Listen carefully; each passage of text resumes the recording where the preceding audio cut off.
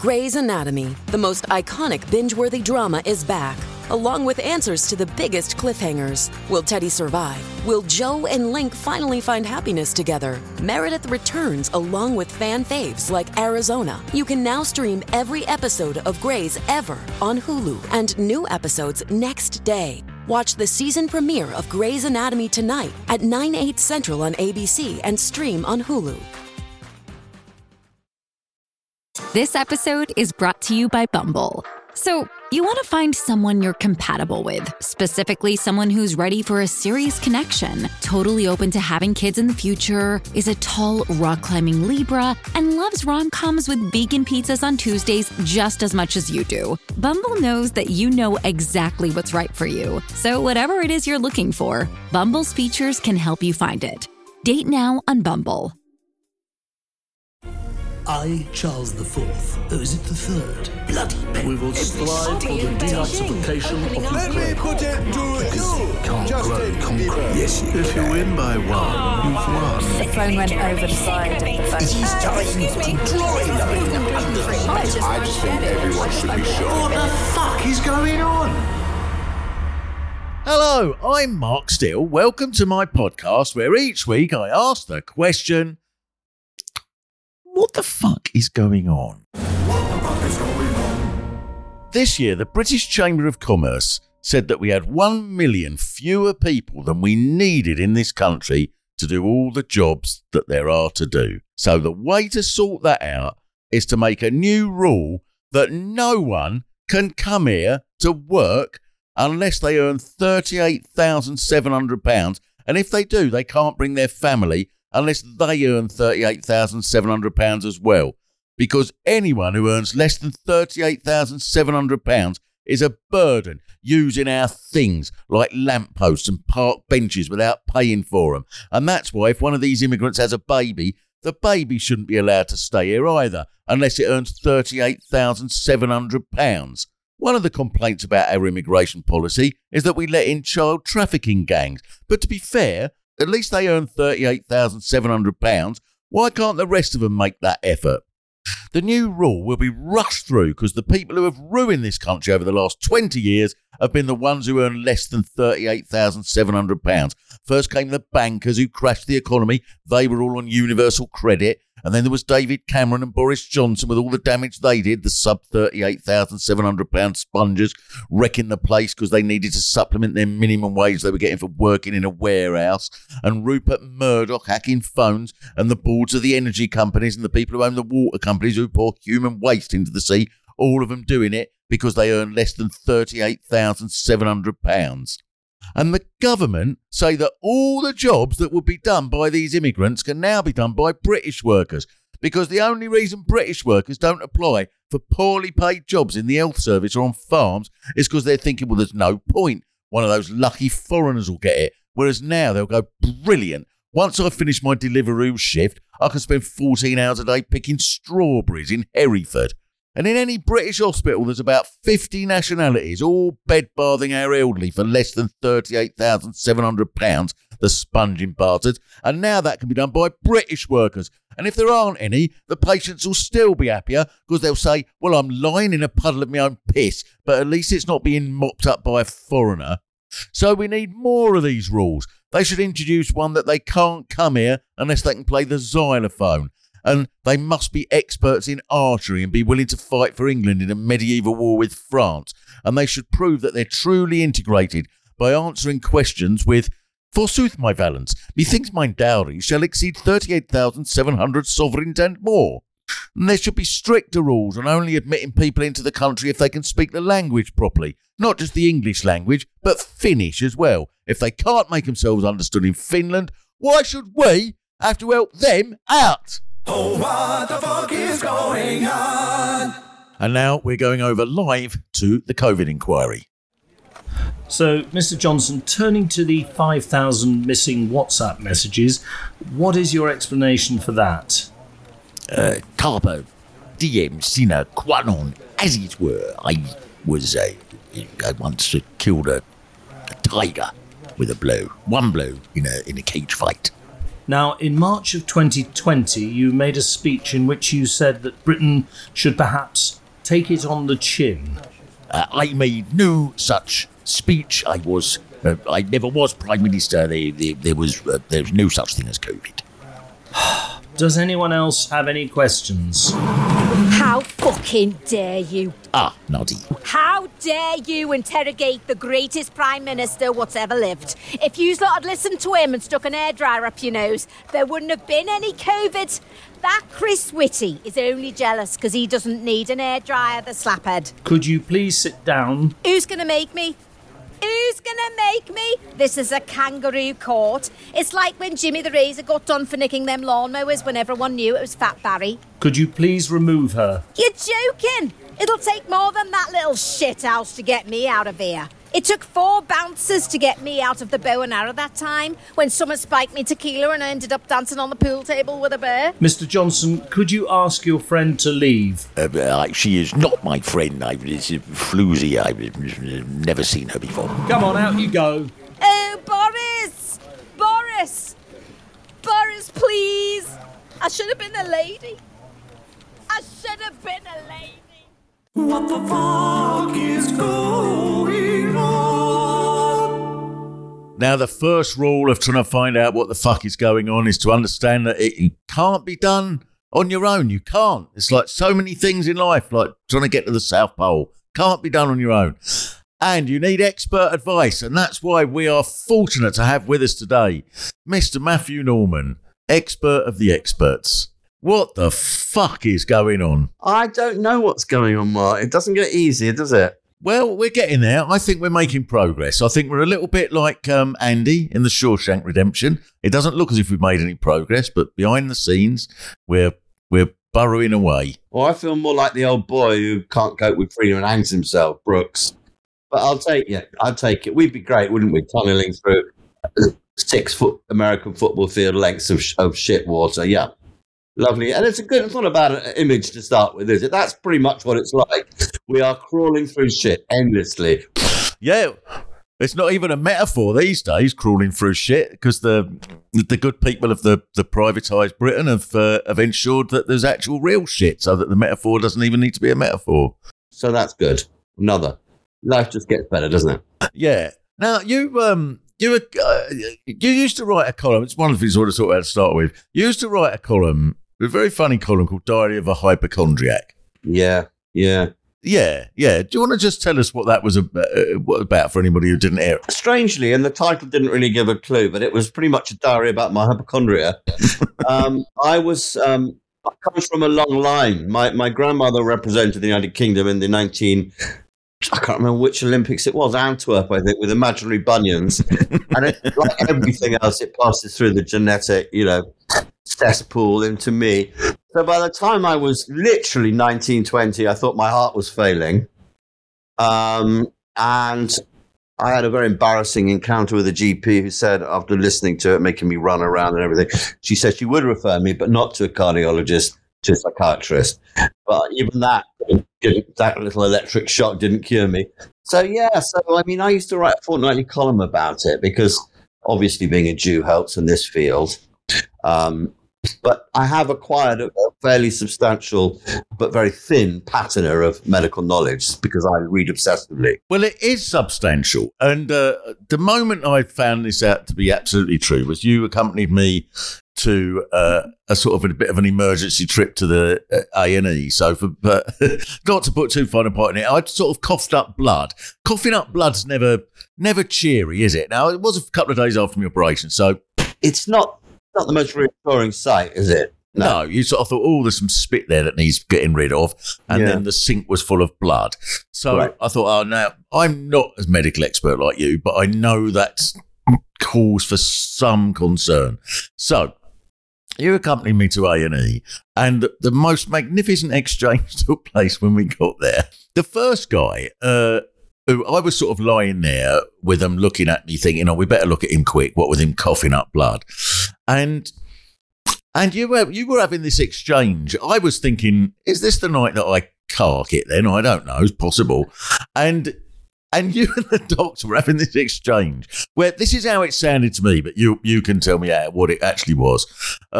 Yes, his gubernatorial tract seems to be somewhat constricted.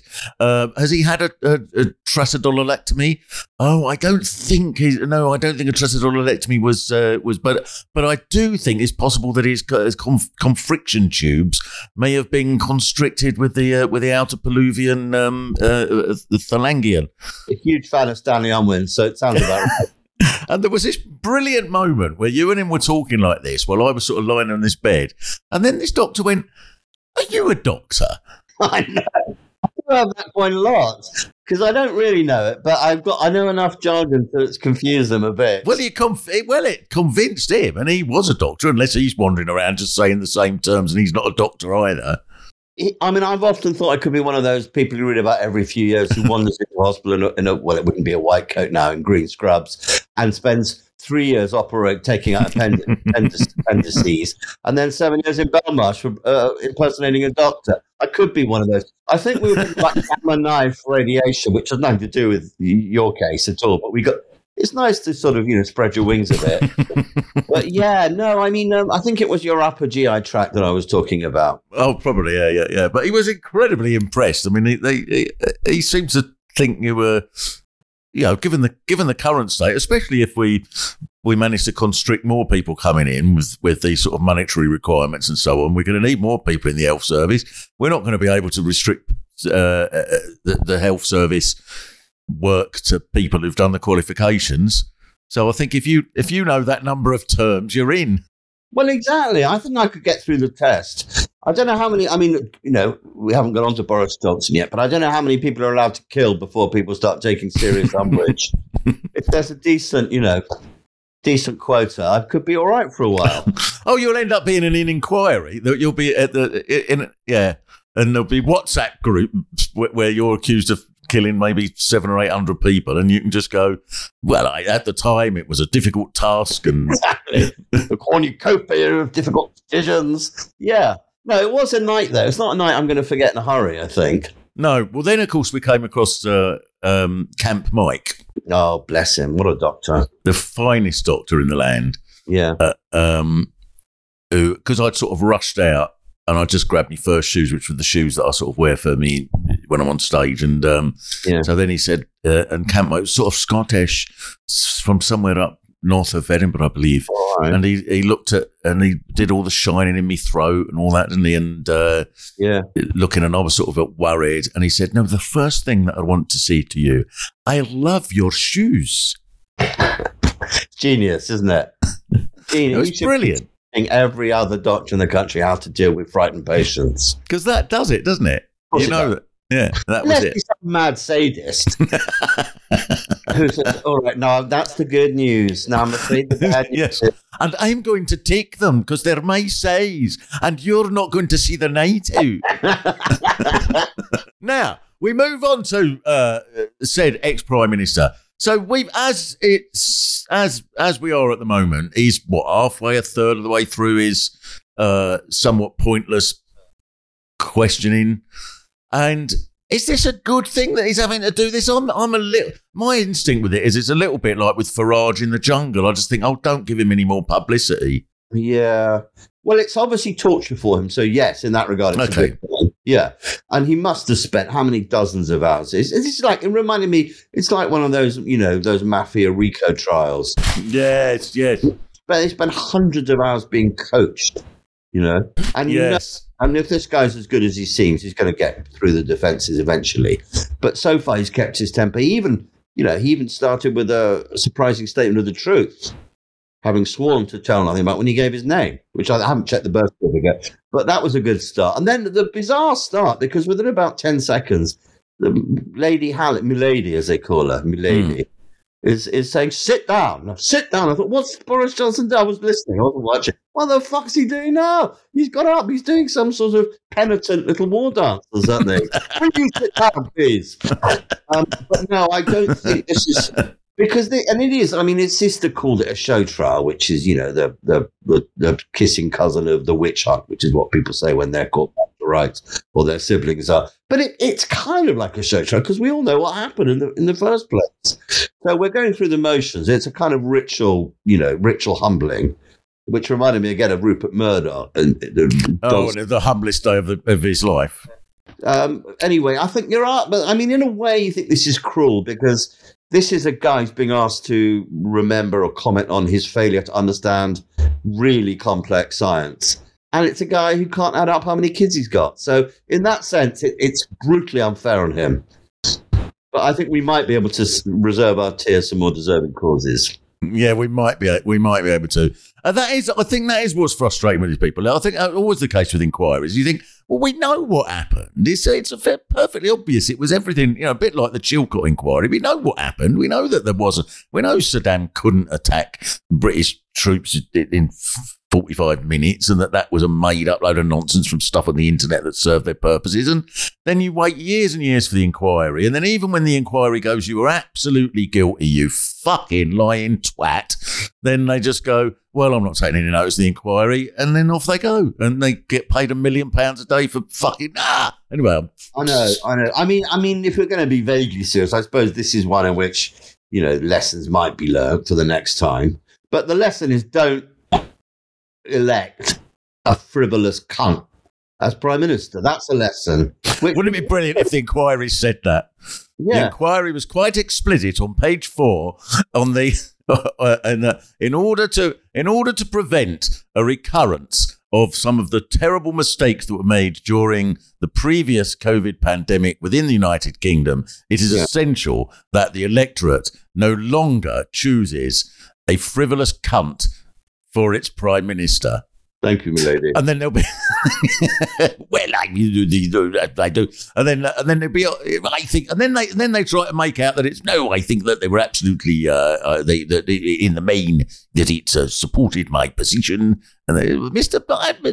Johnson said you were a frivolous cunt, and that no such person should be elected again. Yes, but I think if you look at some of the other comments that were made by the lady, they'd still say that, wouldn't he? Yes, they're under pressure. I mean, he was doing it, but this morning with the WhatsApps. When I can't remember, Lee Kane or Cummings said, "Oh, he's a fucking idiot. He can't possibly cope with this." Well, of course, you have to understand this is creative tension, and this is what we need. I heard that bit, yeah. I mean, he's gonna. I mean, if he had a reputation, he hasn't got a reputation to lose. So that it does. In that sense, it feels a bit like flogging a dead horse. But this dead horse, we can all enjoy seeing flogged. As long as there's a whip handy, don't you think? If he was absolutely flogged, if they said, if they have got the powers, they've said, oh, we didn't, it just slipped by that this inquiry has actually got the powers to order a flogging. Yeah. As I don't know how that slipped by the European, but we're no longer in the European Court of Human Rights, so they can't stop it. I mean, it probably saved him £500 in a dungeon in Bayswater to have it done by on the state. He's got enough on the state that he should have paid for the legal fees. Let's not give him some S&M as well as a treat. But one sense is perhaps that underneath the penitent exterior, that he's not perhaps as guilt-ridden as he might wish us to believe. I'm not sure. No. I think, I'm not a psychiatrist. I am a doctor, as you know, but I'm not even a pretend psychiatrist. I don't know what the term is, but I think from what we know about his private and public lives, this is a man who struggles to feel guilt and shame. Yes, it probably is. Do you think any of them do? Do you think that Cameron does? Do you think he thinks any of them, if they ever think, oh, no, what have I done? What have I done? I think Cameron might wake up the odd morning at 3:30 sweating and thinking, why did I destroy my country? I don't know. I think certainly it's more plausible than Johnson. You've got to go back to John Profumo for a genuine show of penitence, haven't you? How trivial that was. Exactly, my God. But that was 62 or whatever. I don't know. I mean, it might be a disqualifier. I mean, obviously Blair. I don't think Blair's completely incapable of shame. I mean, he looks like a guilty man. That's I think he probably lives in fear of being, snatched and put on a plane to The Hague. I don't think it's because his conscience is burrowing away at his, at him. But no, I don't know. I mean, I think it should be an absolute essential qualifier to be in politics is that you hate yourself, you doubt everything you say, you've got a list of 500 things in your life that make you sweat in the night and pull the face from the Munch painting. But I mean, you don't look at the front benches and think there go a lot of desperately uncertain people. No, there's a magnificent sense of uber certainty, no matter what they do. I think in one sense, I think there is a what the fuck is going on about this, which is very positive, because 2 years ago he seemed unassailable, Boris Johnson. Most people would have bet on him going on for years. All the commentators, he's got at least the next 2 elections in the bag with his 80-seat majority and his credibility and his Brexit and all that. And all it took was a load of papers, a load of photos of him pissing it up during lockdown. And it showed how fragile that was. And even the most apparently invincible people, everyone was used to, I know he lies, but he just gets away with it. And then he didn't. So I think there's something very positive about the declining and rapidly disappearing status of Johnson. Yeah, I mean, you could argue, that it might have saved, well, we'll see, but it certainly postponed Armageddon, because COVID, we'd have had a second Trump term without, not only a second term, but a landslide. He was heading for a landslide without COVID.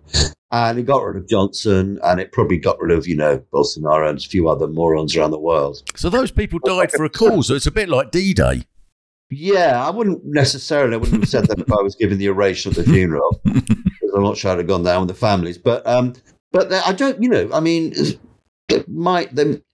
the plague itself might be a net plus for humanity if Trump doesn't get back. Because if it saves American democracy, it saves NATO, it saves the United Nations, it saves the remnants, however revolting it is. The world order would be replaced by something much scarier than it is. Well, there's no better way to end than that COVID saved humanity. You started off by telling us what a misanthropic person you were, and yet you have come up with the most optimistic view of the last few years. Oh, that's me. Yeah. Always looking at the positives. Mr. Matthew Norman, thank you very much for explaining what the fuck is going on. Great pleasure, Mark. What the fuck is going on? What the fuck is going on? If you would like to hear more of that interview with Matthew, you can join us on Patreon, where there is an extended version available. And it is thanks to our wonderful, virtuous, radiant, solar-energied, beautiful Patreon supporters that we can continue our quest to find out what the fuck is going on. Just follow the link on our Twitter page or go to www.patreon.com and type in what the F is going on. And for as little as £2 a month, you will get early access to ad-free versions of the regular episodes. Or to really know the advanced class of what the fuck is going on, for £4 a month, you'll get a longer ad-free version of the episode with extended versions of the guest interviews with extra Elliot, and you'll get bonus sketches. This week, there's Lieutenant Colonel Sir Ambrose Chislehurst and Don Cetron on the controversial Dutch book about the Royals. All our Patreon supporters get the episodes on Friday nights, unlike everybody else who has to wait until Saturday mornings, wearing a shroud, and indulging in strange satanic rituals to try and hurry time along, but it won't work. So go to www.patreon.com and type in what the F is going on to join the WTF community. Wyndham Hotels and Resorts makes travel possible for all. Whether it's the long haulers looking for a great cup of coffee, a roomier rest for the on-a-whim road trippers, or a place to make summer memories with the whole family. No matter who you are, where you're going, or why, with 24 trusted brands to choose from like La Quinta, Days Inn, and Super 8, your Wyndham is waiting. Get the lowest price at wyndhamhotels.com. Restrictions apply. Visit website for more details. Hey, it's Kaylee Cuoco for Priceline. Ready to go to your happy place for a happy price? Well, why didn't you say so? Just download the Priceline app right now and save up to 60% on hotels. So whether it's Cousin Kevin's Kazoo Concert in Kansas City, go Kevin, or Becky's Bachelorette Bash in Bermuda, you never have to miss a trip ever again. So download the Priceline app today. Your savings are waiting. Go to your happy place for a happy price. Go to your happy price, Priceline. What the fuck? What the fuck is going on?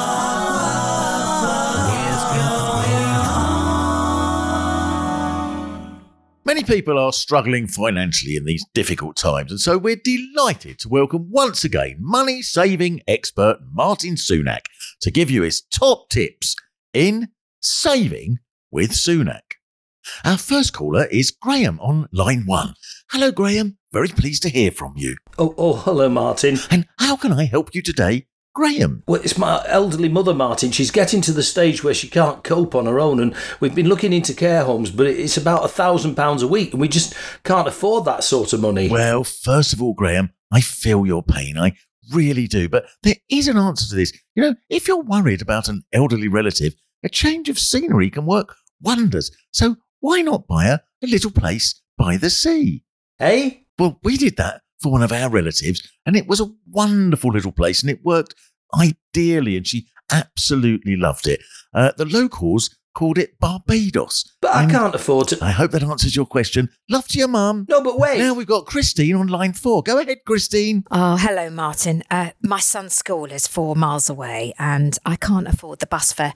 He has to get 2 buses and the fare's gone up recently. Is there any help available? Well, first of all, Christine, you have my sympathy. You really do. Look, I've got kids myself and I know how hard it is to get them to go to school. No, he wants to go to school. It's just that I can't afford the bus fare and the uniform. Well, here's what I'd do if I were you. Have you thought of letting him share your limousine? What? Well, hear me out. When you go to work, your son goes in the limousine with you, and then your chauffeur drops him off at school after that. But I don't have I know what you're going to say. Won't he have to get up a little bit earlier? Well, yes, he will. And if your son has to get up early so the chauffeur can take him in the limousine, it's a valuable lesson for him that sometimes life can be tough. No, but Martin, Glad to have helped. I'll be back next week for some more Saving with Sunak. Saving with Sunak. It has come to the time of the week where citizens of the globe stop, ponder, take some time to meditate, to ruminate, and consider the forthcoming announcements. Announcements that guide our life. Tell us what to be careful of, what to be aware of, where the next station stop is, whether there's a short train so that we have to get in one of the first 7 carriages, otherwise we won't be able to get off at the platform, and the next station isn't until Linlithgow. That sort of thing. The announcements that we have are that what the fuck is going on will be continuing up until I think the week of Christmas, and then we'll have a week off because over Christmas everybody knows what the fuck is going on. It's obvious. It's all to do with elves and things. And then we'll be back after that, and then there'll be another series of Mark Steele's in town, and it'll be 2024, and then everything will be all right. But as well as that, people have been getting in touch with us on our Patreon account, as well as on Twitter, wanting to know what the fuck is going on with certain things. So, for example, John K. Billsbury, one of our Patreon supporters, asks, what the fuck is going on with big corporations who want us to give them money for them to pass on to charity? Am I being too cynical in thinking that they should use their own money instead? So, the sort of thing I suppose you mean, John, is like when you go to a petrol garage and you put your card in to pay and it says, do you want to give 25 pence to charity? And that's not helping anyone because you have to faff about with loads of buttons and stuff and I don't understand how to do it. And then you're thinking, if I'm going through all this effort, which is probably more than 25 pence worth of labour, to find a way of going, no, you have then gone out of your way to say, no, I do not want to give money to charity. I would rather that this village just rotted away and everybody just went without rice. I would rather that because the amount of faff it's taken. So then you're in a dilemma, aren't you? And you've given it, I know, and I know what you meant. And of course you think, so of course I, like most people, think, no, I'd like to give 25 pence to a charity of my choice, and I'm going to give it, and I give it in my own, and not through your channels just to make you feel good, Shell Oil, who calls half the trouble. And that's what I'm going to do, is give the money to charity in that way. And then I don't do that either. So that makes me worse than Shell. Sorry. Melanie Ragano, a friend of the podcast on Patreon, says, for someone who gets his head pummeled a great deal, young Elliot talks a lot of sense. When you have a Labour leader praising Thatcher, the end of days can't be too far away. Well, because he's not the first. Not the first, Melanie. Blair did that as well. That seems to be the way. I think that probably in 100 years' time, Labour leaders will still go, first of all, I'm going to try and welcome Margaret Thatcher supporters by saying you are welcome to come over. Because it's not like they're trying to change their mind. It's not like they're going, okay, we know you supported Thatcher back then 40 years ago, but we think that was a bad thing to do, which is why presumably then they're now thinking, oh, I wish we hadn't stood against Thatcher because she was doing so well. That was a big mistake of the Labour Party not to join the Conservatives at the time and to try and stop her doing all the marvellous things with. Cheers. What the fuck is going on? And finally, Adrian Stockman, one of our Patreon supporters, refers to last week's podcast. Now, for people who didn't hear this, because this was in the Patreon bit, we were talking about the first money I ever earned. I was 7 and I won a contest at a holiday camp. It wasn't Button. I think it might have been Warner's. I can't remember. In Devon at a caravan thing. We were all in caravans. And I wrote a poem that even though I was 7, this poem was shit. And it was an A to Z of animals. And it was like, A is for, I don't know, whatever it would have been. A is for anteater, what eats an ant. B is for bee, that is smaller than an elephant, or something like that. It was so bad. And I had a little book that I'd found somewhere, and it had A to Z of animals in it. I didn't copy the poem from the book, but this sort of had all the different animals in it. And I always remember that under X, it had Xerus, Xerus, which it said was a type of squirrel. So I was able to go, and X is for Xerus. And I would imagine people went, what? He's fucking cheated there, the little twat. But, and then I've looked it up recently, and it is a type of squirrel out in somewhere or other. Now, a better modern answer would be the one that was sent in by Adrian Stockman, who says, excellent episode. Hope the health picture keeps improving. A 2023 update on your animal poem. It should go. W is for walrus, who swims free and wild. X for XL bully, mauling a child. It's like Byron. What the fuck is going on? Well, we know that you can't work out what the fuck is going on without the voice of someone who was born in 1996, and it's lucky that in that very year someone was bred scientifically for the purposes of being able to elucidate all of these what the fuck is going on conundrums. Elliot Steele. Hello. You are the product of that scientific experiment. Yes, I am. What? You know, whatever you are. I don't know what you are. If you're millennial, Z, something. I'm millennial. I'm right at the end of millennial. I was, I think, 4 months off being Gen Z. Oh, does that mean you're not allowed into certain things? No, well, it's just it's weird when you see you always see someone nowadays go on stage, like a comedian, go on and complain about the millennials, and you're like, most of them are 37. Right. What the millennials are? Yeah, they're old. Right. They're older even. Yeah. God, yeah, 37 seemed so young when I was 20. Oh, Christ. But now, here's something we can both. Well, what's your opinion on this? This is difficult. I've always tried to get on with neighbours, right? And I've had a number of neighbours in my life. I don't seem to remember. I don't remember when you were little, we had the neighbours who were really violent. And they were the ones who knocked that bloke out. Yeah. The ones who knocked the bloke up. Yeah, because he parked his car in that spot. Yeah. They were tricky. And didn't they used to ride round on a what do you call him, four-wheel? Yeah, they let me have a go on the quad bike quad when I was bike. like 8. Yeah. Why And then did you come in- let me have a go on that? I didn't know you'd done it. You just come in and went, I've had a go on the quad bike. What? Oh, it's all right. It was well supervised. It was run by the people who knock the bloke out when he parks in their spot. Them. I remember them. They were all right, actually. They weren't all right. They knocked a bloke out. He did park in their spot. He did park in their spot.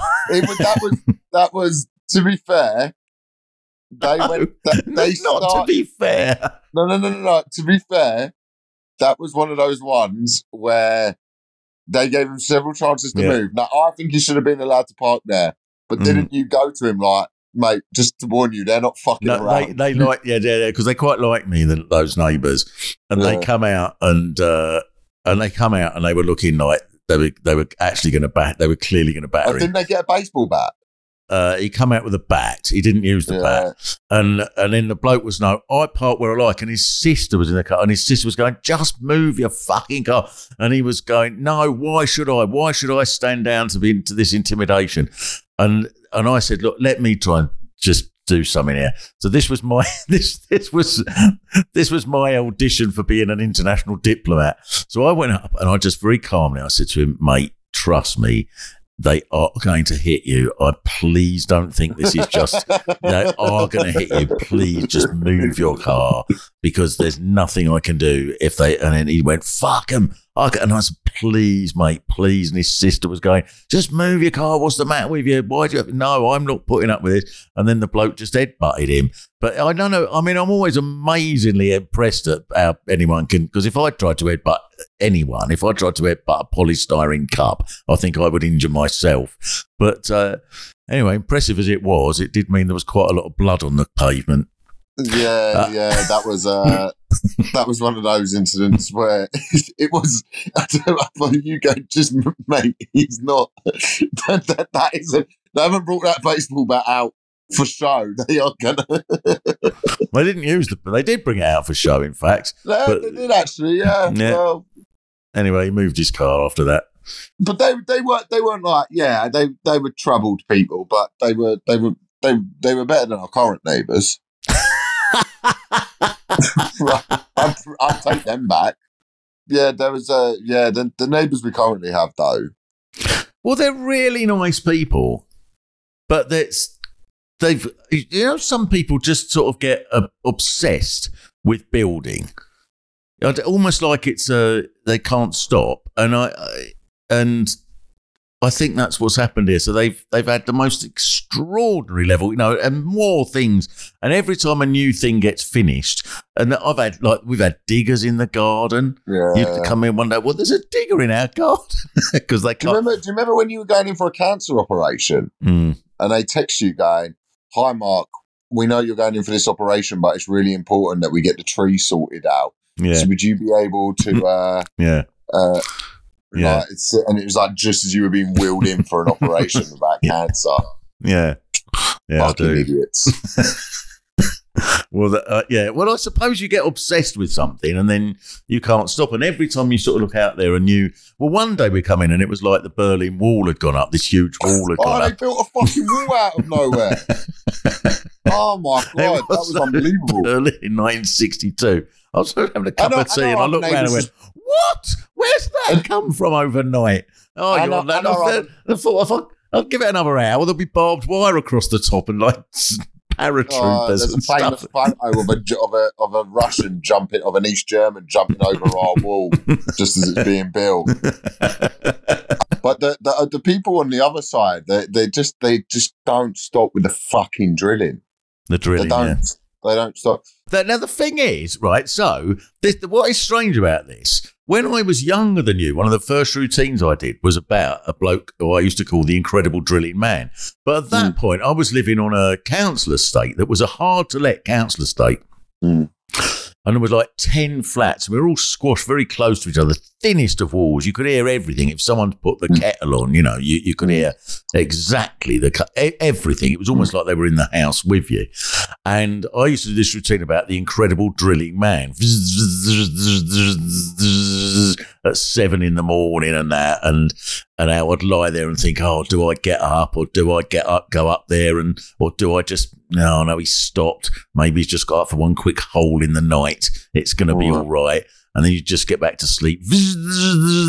Off he'd go again. And an amazing thing, I went in his house once and I thought, his house is just going to be like a giant dot-to-dot puzzle. It's just going to be millions of holes all over, and there was no evidence of any drilling there at all. And so I used to do this whole routine about the incredible drilling man, and now I'm nice owner-occupied place.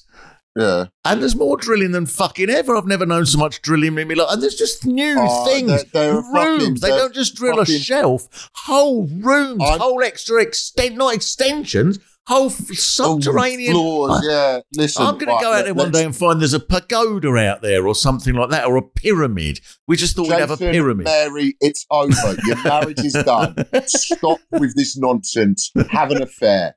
Cheat on each other. Do something. Familicide. Something that is just gonna fucking let me have a lie. It's got to stop, and we've had enough. It's got to stop. It's about 8 years.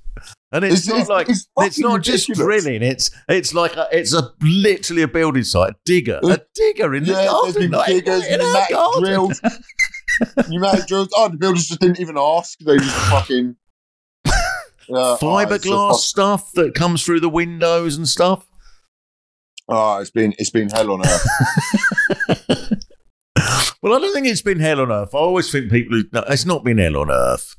I'm not sure if you were out in Somalia having to walk 19 miles round trip for clean water. Right. If you go, I lived in Somalia and had to walk 19 miles for an unspecified thing that you've just. Then no, I would take the drilling. You're right, but I would also, fine. But also, the drilling could stop and my life would vastly improve. But if it was a choice between this and having to walk 19 miles for fresh water in Somalia, then I would take this. You're right. I'm glad we've established that. If I lived in Somalia and had to walk 90 miles for the water, I'd get in contact with those builders to build me something next to the fucking water, so I didn't have to walk 19 miles. I've never understood that. What this is? This is in Bouquet. She has to walk. She has to walk. It takes her 14 hours to walk to school every day. Well, just fucking live near it. Just why is that my? Yeah, and this is why you got turned down working for Oxfam. No, Oxfam's one of the biggest scam companies in the world. They have loads of. There's loads of mad things with Oxfam, isn't there? Like a lot of money and stuff. There was all these sort of weird loads things. Of things, but nonetheless, my point stands. Thank you very much, Elliot Steele. Thank you so much for listening to this podcast. If you've liked it, rate it, and if you can be bothered, write a review. If you can't be bothered, definitely write a review in cat fur, in code, so that it's only comes to light in thousands of years' time when aliens discover our beleaguered and uninhabited planet. And that is what they think we did, was what the fuck is going on reviews, because that's all that's left. If there is anything at all that you think I should be finding out what the fuck is going on with it, please send me a message on Twitter at WTFisGoingOnPod, and we will look at every message that you send. If you would like to become a WTF supporter for as little as £2 a month and get early access to ad-free, and extended versions, please visit our Patreon page. What the Fuck is Going On was hosted by me, Mark Steele, with my guests Matthew Norman and Elliot Steele. Voices by Sarah Alexander. Written by Mark Steele and Pete Sinclair. The music was by Willie Down and it was produced by Mike Benwell at Carousel Studios. What the Fuck is Going On was brought to you by WTF Productions.